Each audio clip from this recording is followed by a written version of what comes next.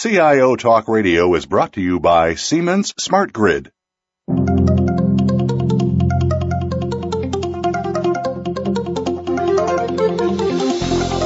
Welcome to CIO Talk Radio with your host, Sanjog Aul. All comments, views, and opinions expressed on this show are strictly those of the host, guests, and callers. Now, here's Sanjog Aul. Good morning and welcome to CIO Talk Radio. To learn more about the show, please visit www.ciotalkradio.com. And as always, we invite you to join the discussion on Twitter, hashtag CTRLive, and look for this show as hashtag mobility. Today's topic is mobility-enabled government transformation, and our guests for today's show are Gail Roper, who's the CIO and Community Relations Officer for the City of Raleigh, North Carolina, and she's also a member of the CIO Executive Council. Good morning, Gail. How are you? Good morning. I am great. Thank you. Yeah, life could be treating you any better given the summers are arriving now? Well, yes, we would just want some warm weather like Chicago. All right, good. Good to have you.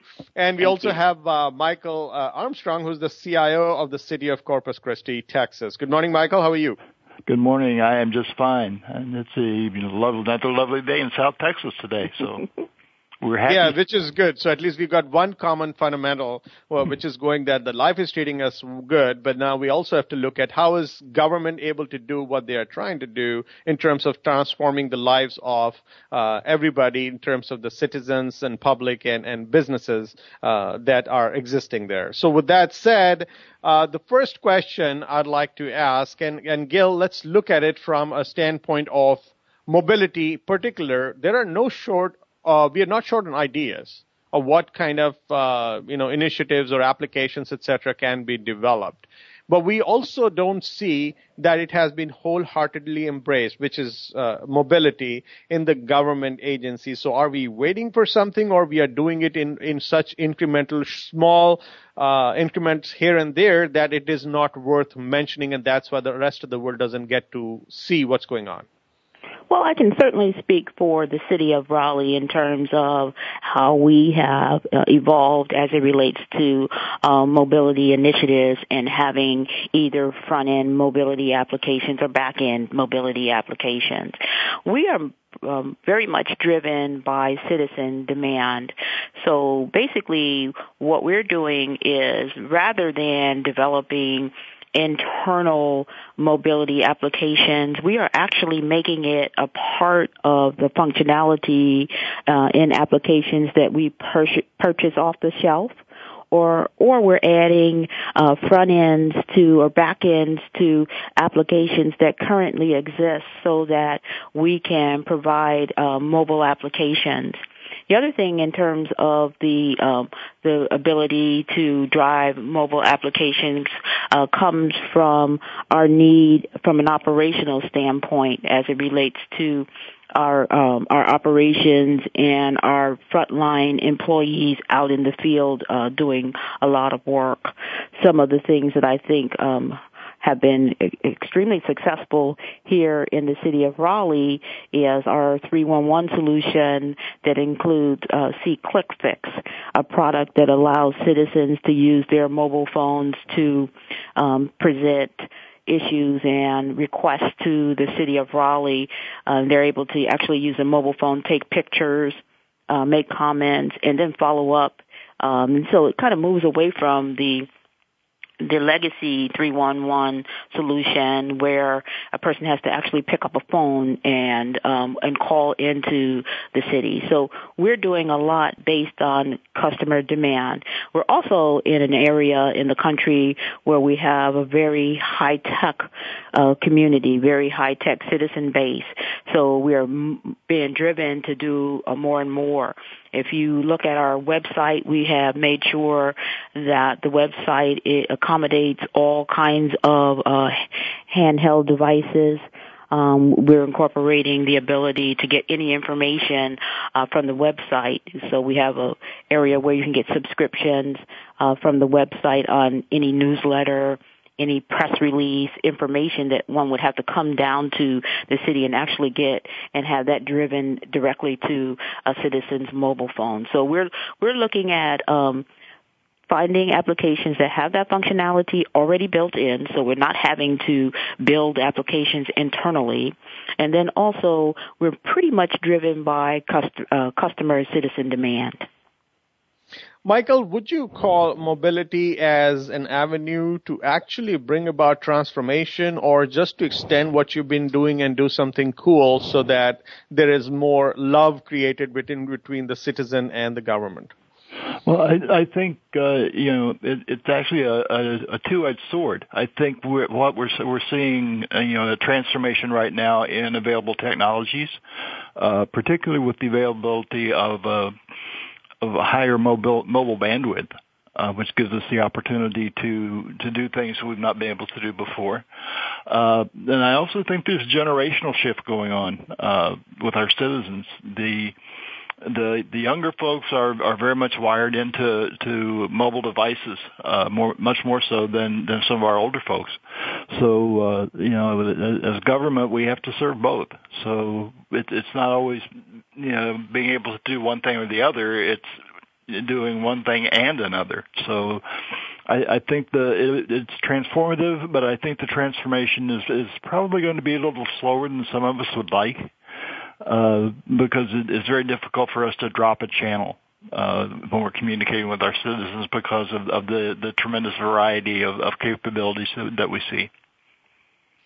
So when we are looking at the audience that we are trying to serve, Michael, who are they? I mean, could you say that the regular people, and do we really have enough insight into their heads that what is it that they're looking, or is it more peripheral, looking at what all services we were offering already?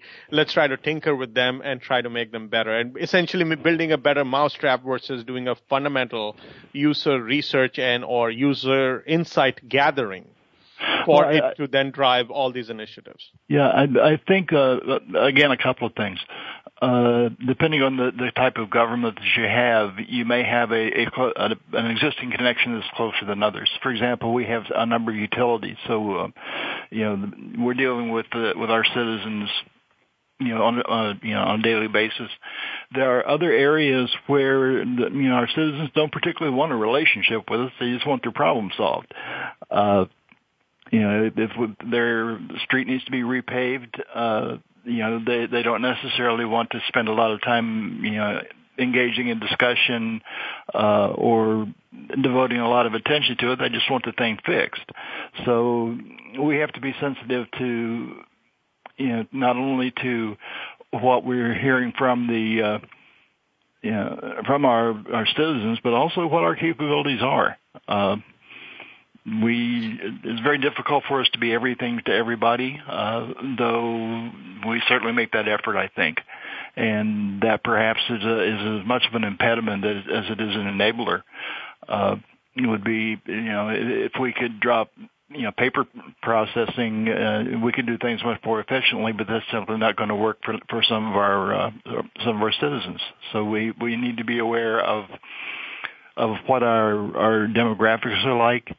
What our population is going to look like, not now, but what it's going to look like in 2 to 5 years. So that I think is driving a lot of what governments doing are thinking about now.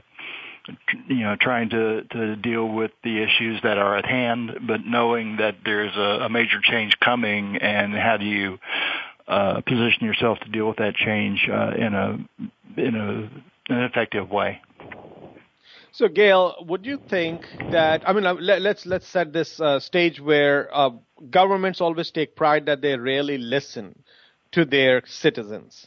So did we actually listen intently, and did we inventory or collected specific needs that citizens expressed, which drove all this mobility-related transformation and or other initiatives? And if that is the case, what are those top problems and or wants that citizens have actually explicitly expressed?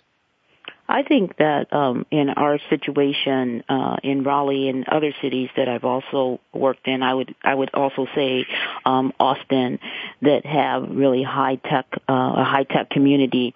I think that the key there is to actually engage in public forums to better understand what the needs are. That is absolutely what we've had to do here. So we've seen the role of both the CIO and the IT organization really extending itself to the public in terms of having that interface with the public and having an interface with some of the community advisory councils, some of our neighborhood groups, to have that dialogue with them around what they need and what they want. I agree with Michael from the standpoint of understanding your environment, understanding your particular jurisdiction, and always making certain that you continue to provide those channels of communication to across the citizen base, that it just can't be a certain type of citizen. But I think that, as with anything else, those that are most vocal usually tend to get what they want and need. So I would say that there is a new push to extend IT out of the data center and into the community where you're having those kinds of conversations. That has been the base or the core of my position here in Raleigh, to extend my role as CIO. My title is CIO and Community Relations Officer. So we are doing a lot of dialogue in the community with all areas within all areas of the city, and to different types of citizens. So I really do think that it will continue to be a trend. And I think social media helps you with that, to begin to understand what citizens want. But I also think that face-to-face contact is valuable as well. Now, when it comes to the mobility implementations, when you look at internally, what is it that you had to change? And this is for you, Michael. What is it that you had to change in your organization to be able to say that, yes, I'm confident to take on these new initiatives besides all the different things that are going on? And in terms of the capabilities that are to be procured from outside, what other relationships did you have to form in order to be ready? One thing you should know about Corpus Christi is that we are and have been a pioneer in the mobile arena for a decade. We have the first municipal Wi-Fi mesh network in the country, and we're still, I think, the second largest. So we have we've been doing this for a while, and it may not have the urgency for us that it may have for some other folks. What we have done is basically through our network design and our increasing bandwidth that our folks have access to in the field, is make the desktop available wherever within the city itself. We're doing real-time GIS updates. We're using the native desktop clients for a number of our work applications, and our field people are getting access to the same kinds of enterprise data and services that our desktop people are. On the other side, we also have a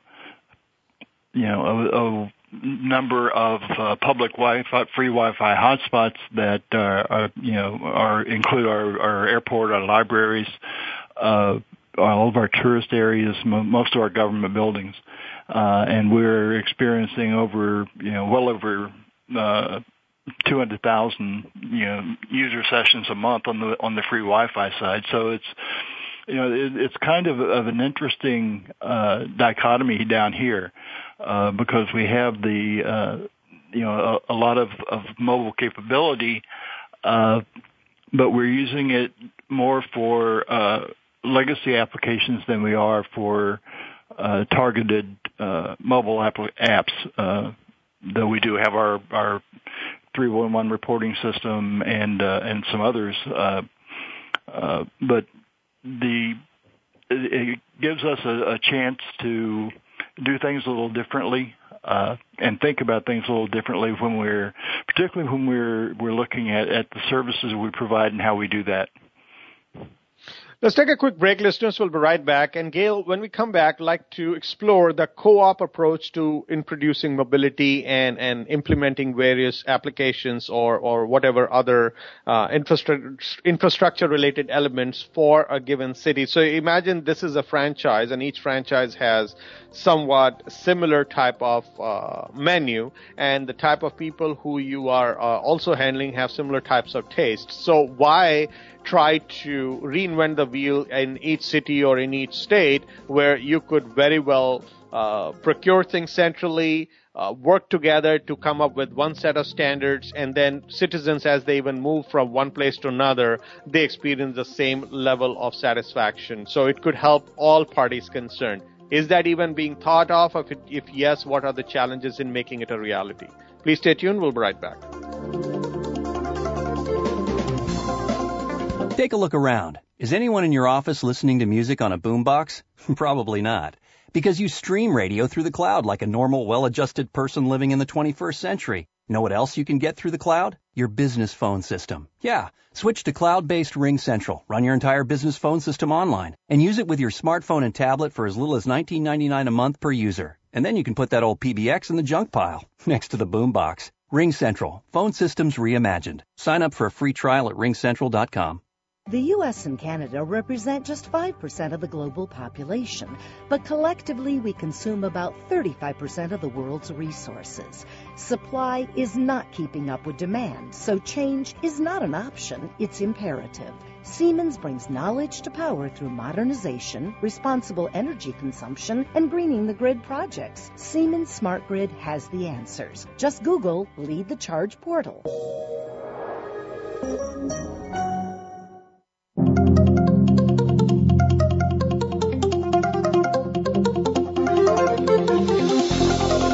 You are listening to CIO Talk Radio with Sanjog Aul. To learn more about the show, please visit www.ciotalkradio.com. If you have a question or comment, call toll-free at 1-866-472-5790. That number again is 1-866-472-5790. Now, back to the show. Here's Sanjog Aul. Welcome back. So, Gail, as we spoke about this, whatever you're doing and the citizens are, I'm sure there is not much of a gap in terms of expectations that citizens of another city or state might have. So if that's the case, then why not go the co-op approach? Why we say this is what we are doing in Corpus Christi versus Raleigh or any other city or state? Why not kind of join hands and say this is what we're going to do and we'll roll it out, multiple states, multiple cities? Is that too good to be true as a dream that which could even brought as a converted into a reality? Well, I would say that one of the initiatives that we're working on now is becoming a dream realized, in that we're working on a multi-jurisdictional infrastructure, somewhat similar to the Google gigabit network that will bring high-speed gigabit infrastructure to our region. And it is across jurisdictions and universities. So this is actually an initiative that we are working with 5 other cities and 3 major universities, Duke University, North Carolina State University, and North Carolina Chapel Hill, to actually work together in collaboration. We have an RFP out to be responded to that will actually solicit someone to come in and build this infrastructure that will be utilized by all of the jurisdictions involved and the universities.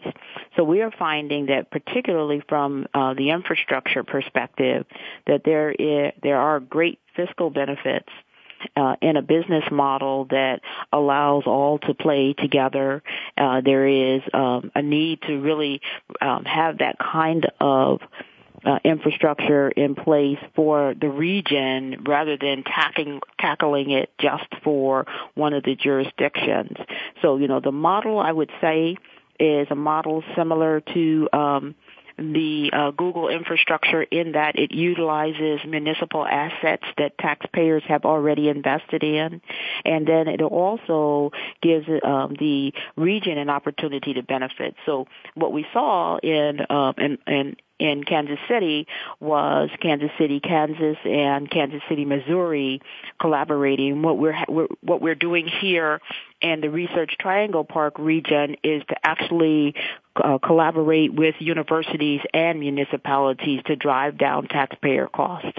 So if we are successful in that, we will actually move into negotiations with the respondees from the RFP mid-May and come up with a solution that would benefit the region from an economic development, educational perspective.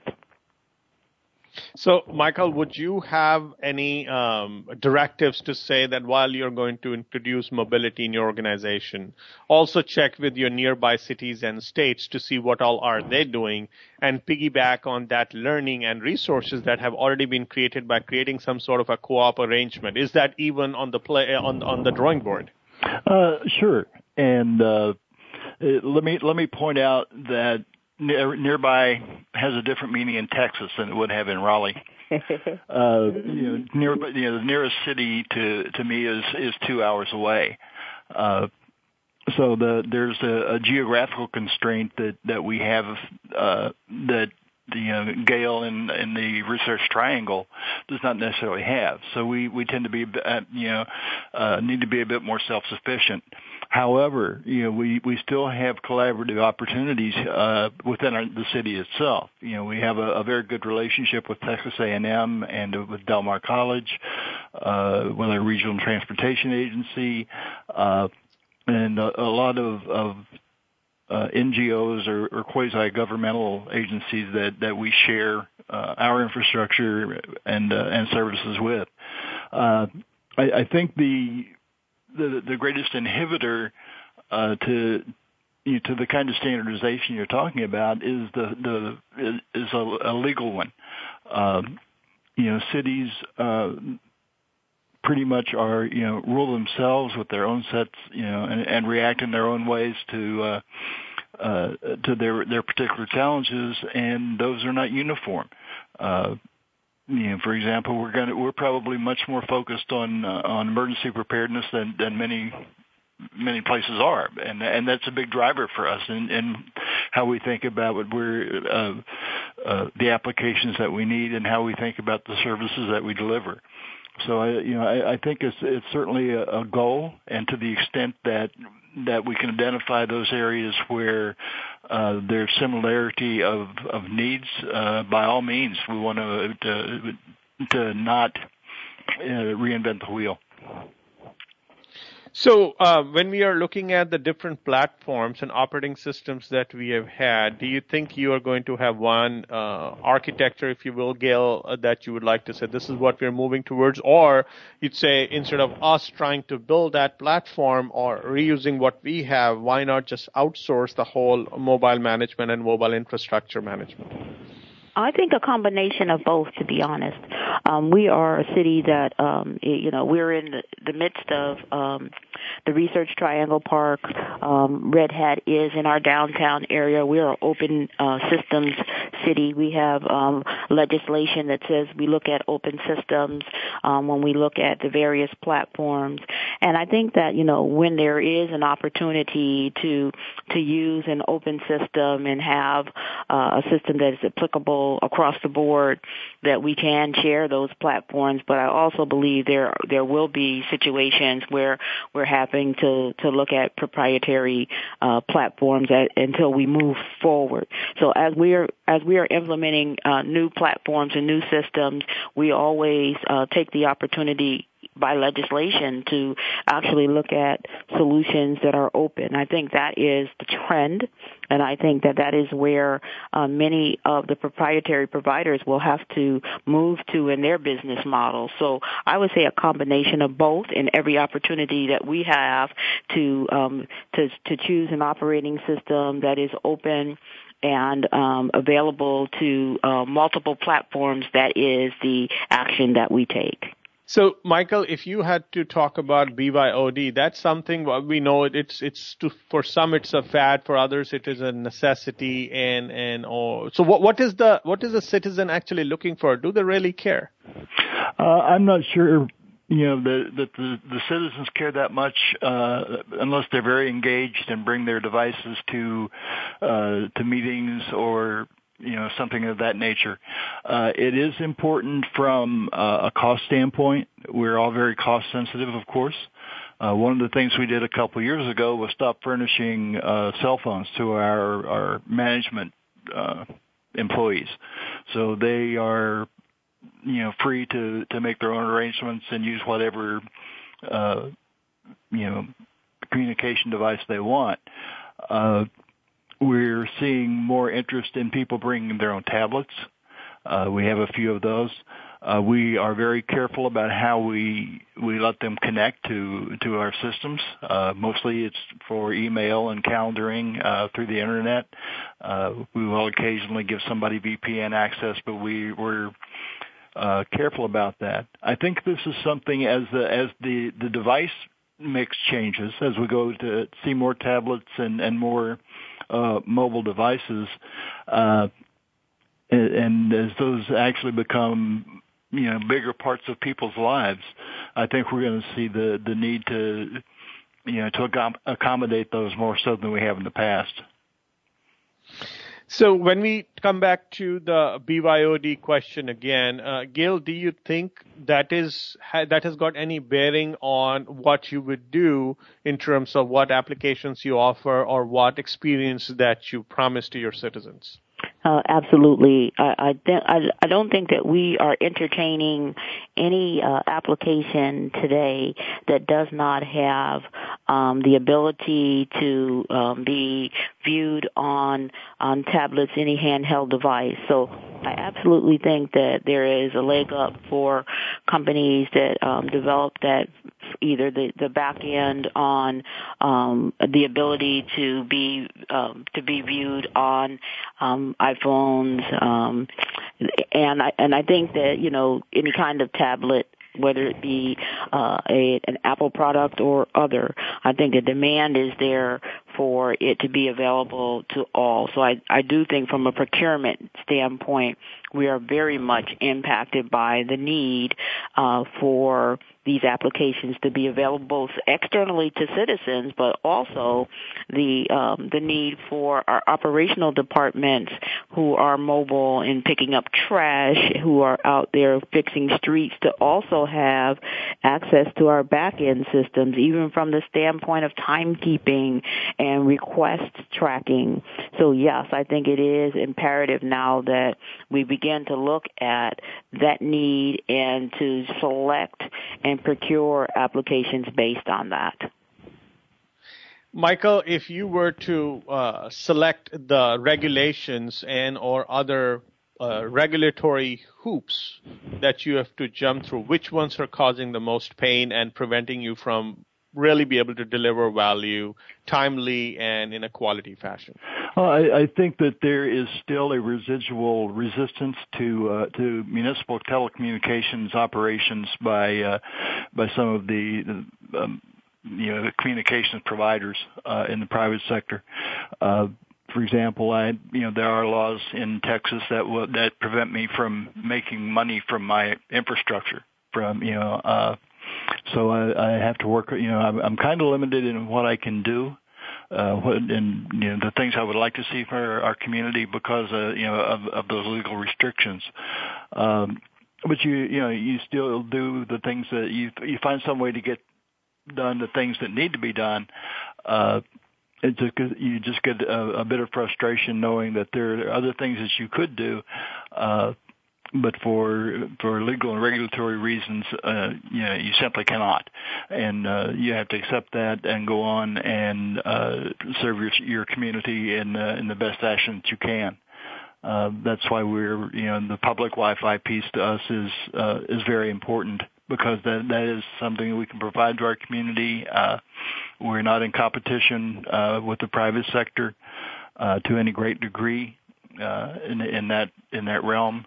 and our citizens, in particular, our visitors, find it, a tremendous asset to our community. So, you deal with the reality, and we all have not only local regulations but state regulations and coming federal regulations, I would guess, that we have to deal with. That's just part of the environment.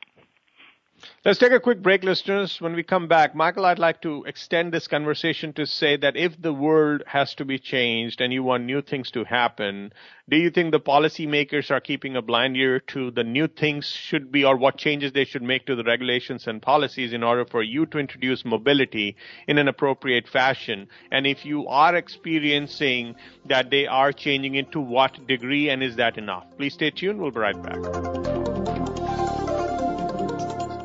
Take a look around. Is anyone in your office listening to music on a boombox? Probably not. Because you stream radio through the cloud like a normal, well-adjusted person living in the 21st century. Know what else you can get through the cloud? Your business phone system. Yeah, switch to cloud-based RingCentral. Run your entire business phone system online. And use it with your smartphone and tablet for as little as $19.99 a month per user. And then you can put that old PBX in the junk pile, next to the boombox. RingCentral. Phone systems reimagined. Sign up for a free trial at ringcentral.com. The U.S. and Canada represent just 5% of the global population, but collectively we consume about 35% of the world's resources. Supply is not keeping up with demand, so change is not an option, it's imperative. Siemens brings knowledge to power through modernization, responsible energy consumption, and greening the grid projects. Siemens Smart Grid has the answers. Just Google Lead the Charge portal.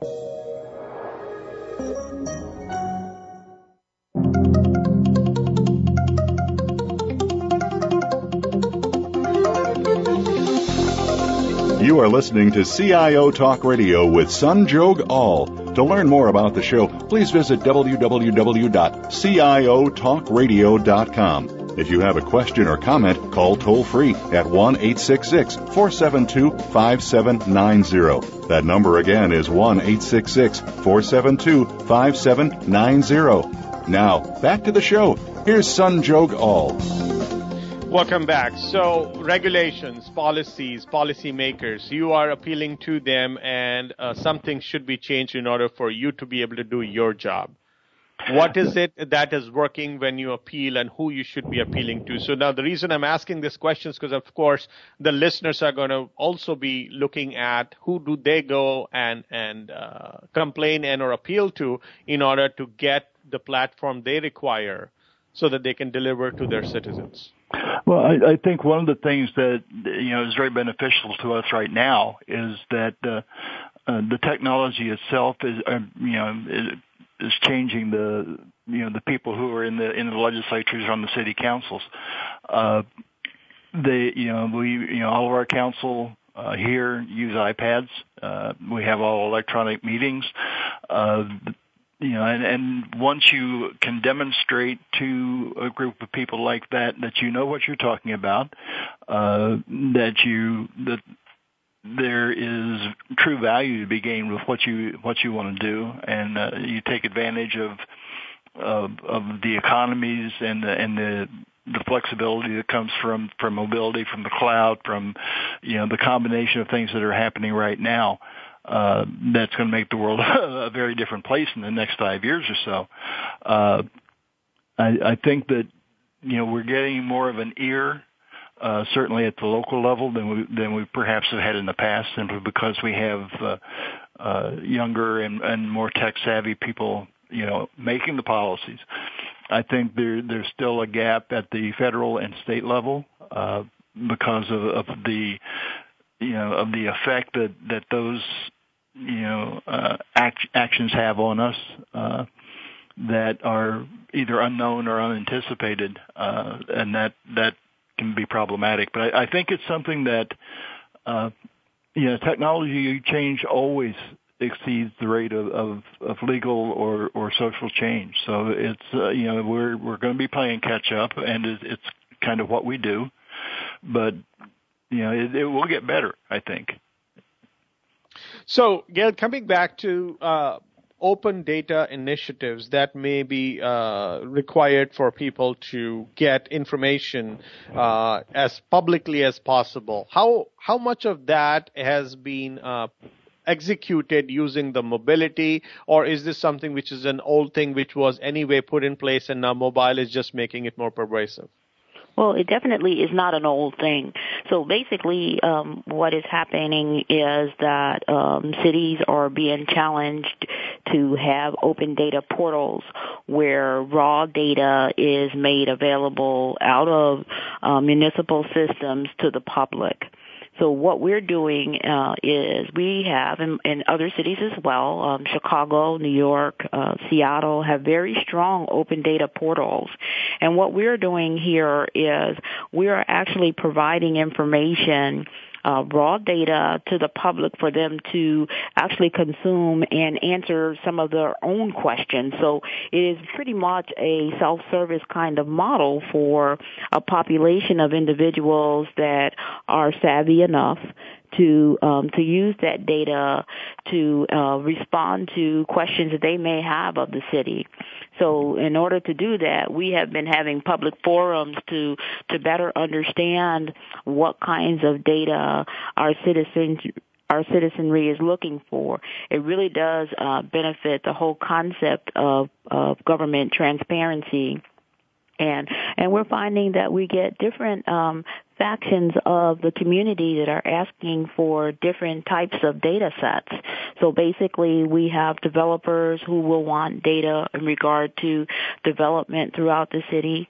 We'll have citizens that are interested in consuming data around public safety, crime data.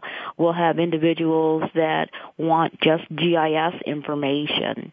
So what we're doing is we are moving into a trend, I think, that is not old but very new from the standpoint of scrubbing data, taking it out of our systems, making sure that personal information is protected, and providing it in a very raw form to the general public.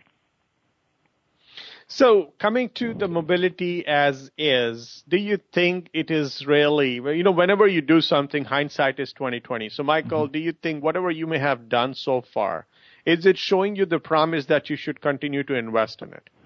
I think it is now. I think, because we got started with Wi-Fi so early, it's taken us longer than I think the original architects had thought to make it pay off. It's becoming the kind of system that I think they envisioned back in 2003.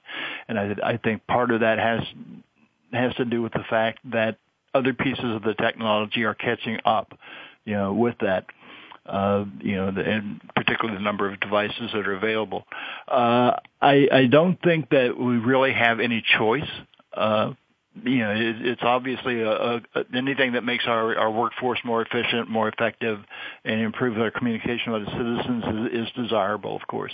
But I think as people's lives begin to center more and more around mobile communication, and some of the things that Gail mentioned with social media and some of those things, you got to do it. Whether it's an economic, economically driven activity or not. I think that's just what as our populations change, those expectations are going to change, and we our job is to try to meet those to the best of our ability. Now, mobility, of course, offers plumbing.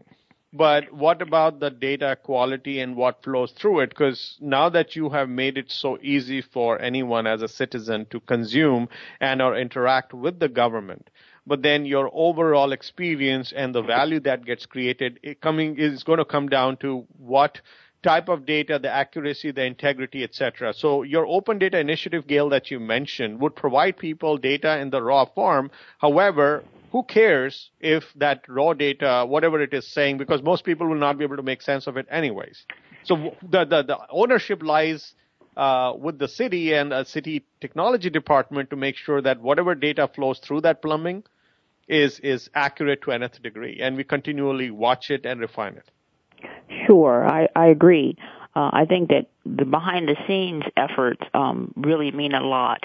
So behind the scenes, we are doing a lot more in terms of data classification and data mining to actually marry the data that we're putting out there to what our citizenry is asking for. And then the other aspect of it, I think, that extends itself to the public and that is somewhat innovative is that we have community forums. We have what we call City Camp, which allows citizens and students and just anybody who wants to show up to a conference, it's called an unconference, to actually come in and learn how to manipulate that data. So it is not a situation where you put data out there that you think should be out there to the public. You have to do some kind of interaction with the public to understand where their priorities are. And then we have to extend ourselves in the community to begin to educate individuals to kind of grow the population of individuals that are capable of manipulating the data.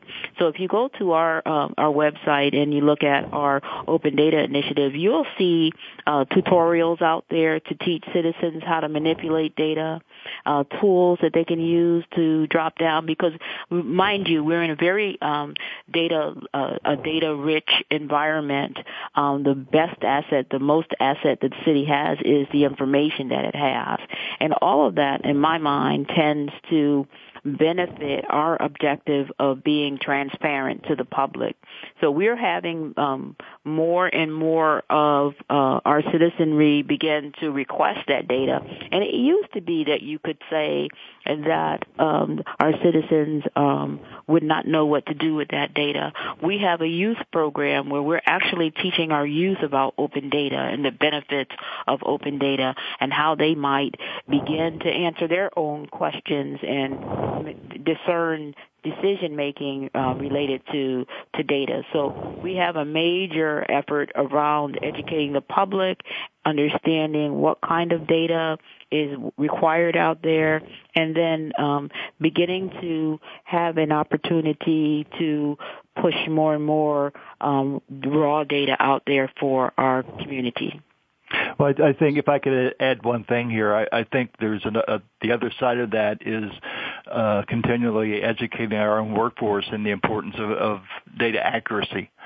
I don't think there's much that can be more damaging than to put a data set out with the wrong information. I mean, it's just one of those things that we have to become much more conscious of. Absolutely.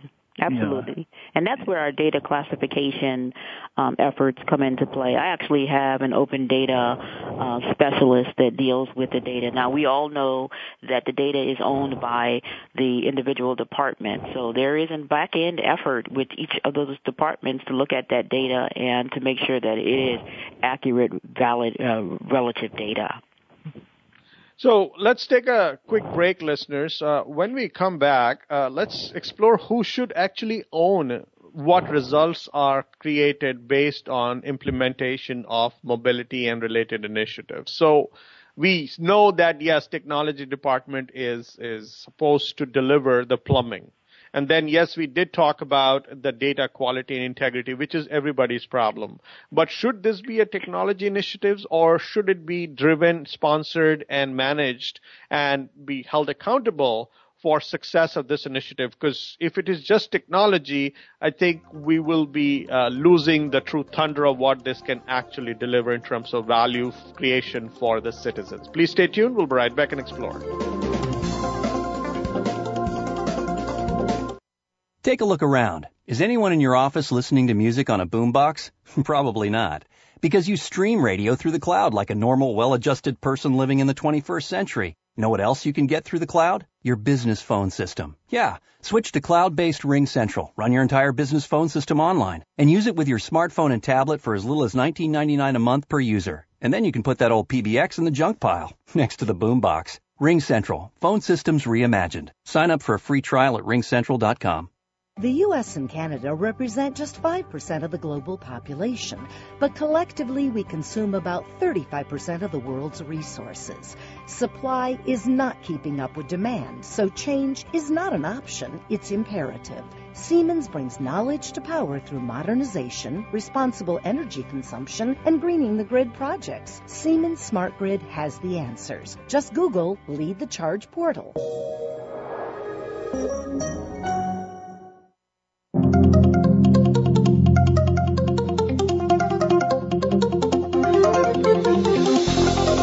You are listening to CIO Talk Radio with Sanjog Aul. To learn more about the show, please visit www.ciotalkradio.com. If you have a question or comment, call toll-free at 1-866-472-5790. That number again is 1-866-472-5790. Now, back to the show.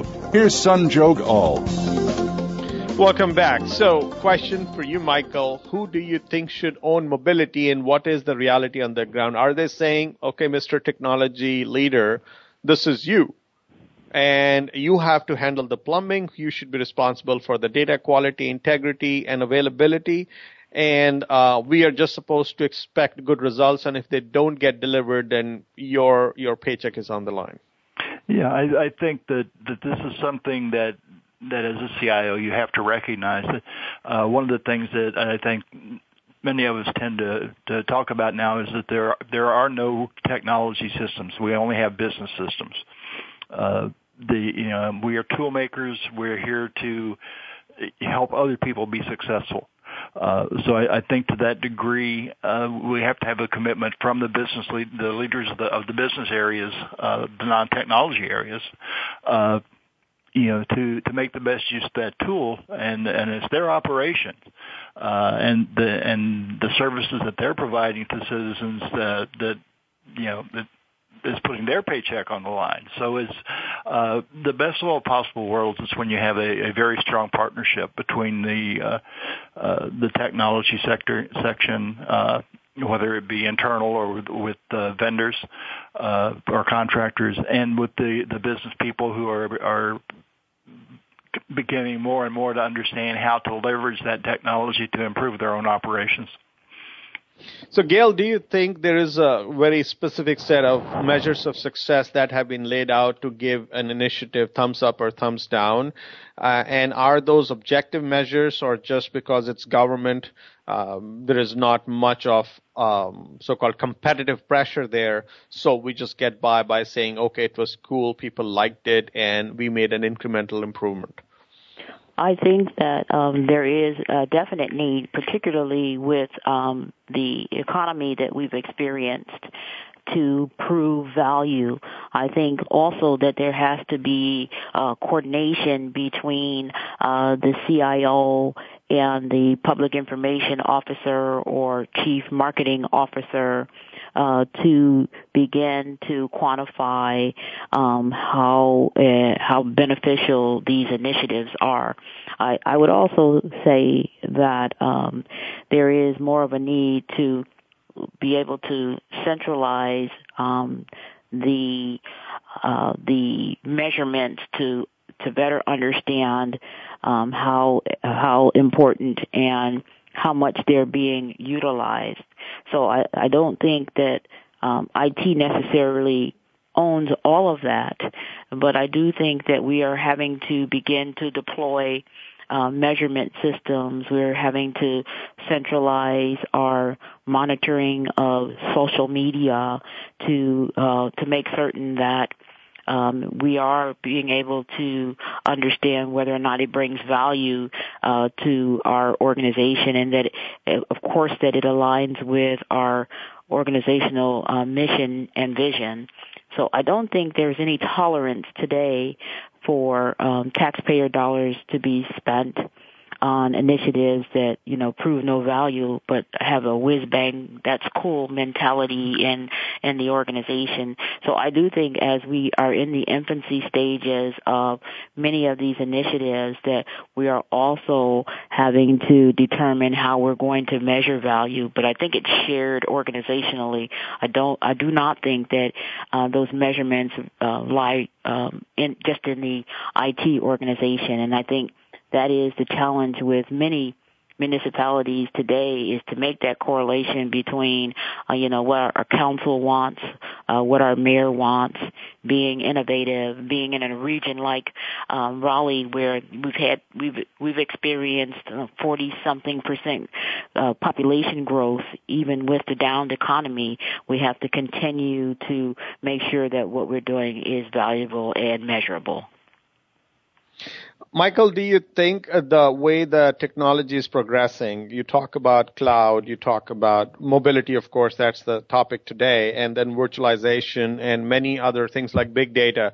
So there are so many things that are being introduced in terms of disruptive technologies or something which is incrementally improving what we can actually deliver. What is that going to have as an impact on mobility? And one is to say this is what the impact it has today, but what do you see it doing to what mobility will be in a couple of years from now? Well, I think we're seeing, a number of technologies that are becoming mature at the same time and are reinforcing each other. The cloud, for example, is not a new technology. It's been around for a long time. Mobility is not new. It's improving to such a degree that's becoming something different. But I think what I see happening is and I see this with my own children, is that people are beginning to understand they can get access to all their stuff anywhere at any time, and that's how they want it. And I think the challenge for us as IT professionals is to try to stay ahead of the technology itself, which is a real challenge because of the rate at which it's moving. But I think the idea of people being desk-bound is losing a lot of credibility. I think people are wanting to do their work wherever they feel like they need to do their work to get their job done. So that may be at a desk, or it may be in their car. You may be on an airplane.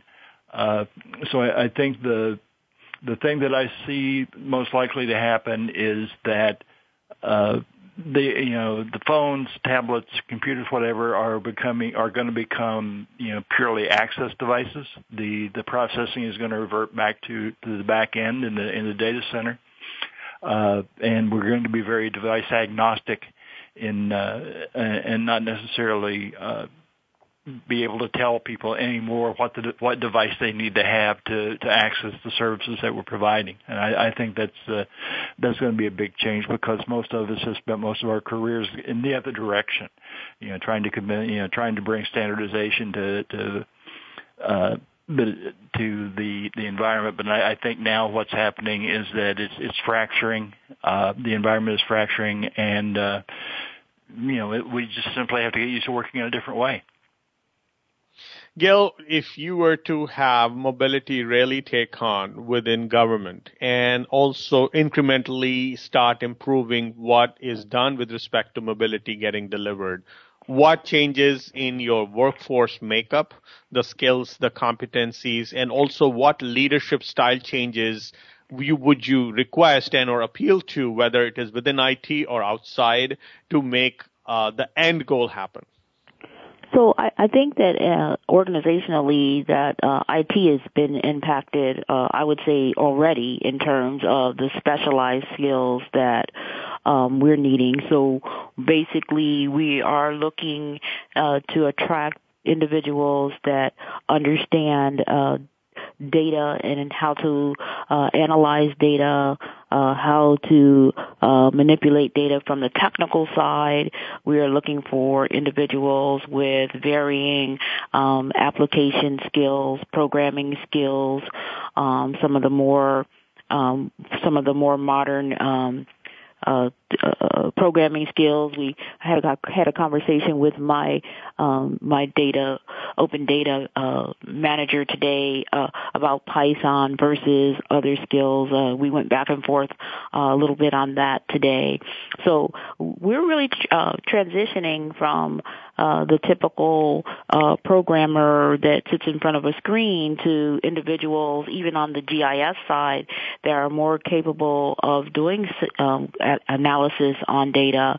As it relates to the operational departments and the impact of BYOD.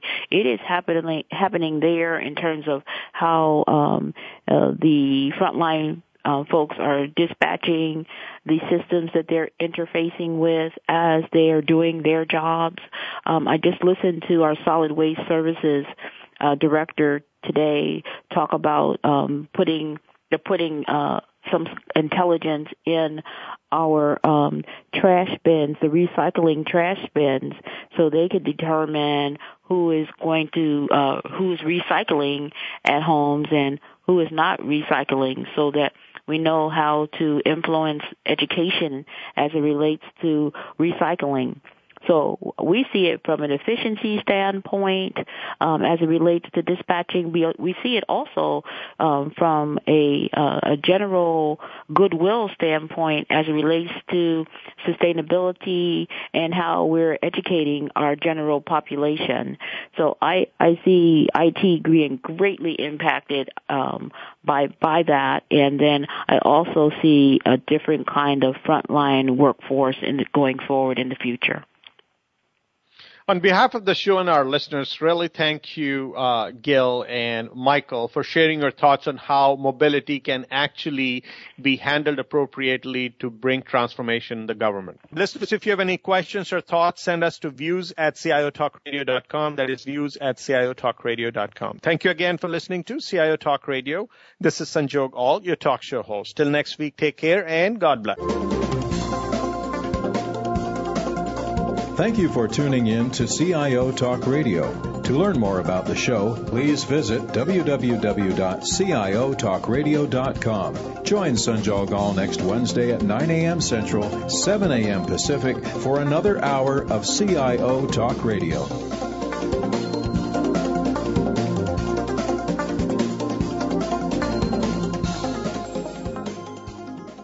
CIO Talk Radio is brought to you by Citrix, offering GoToAssist, remote support made easy.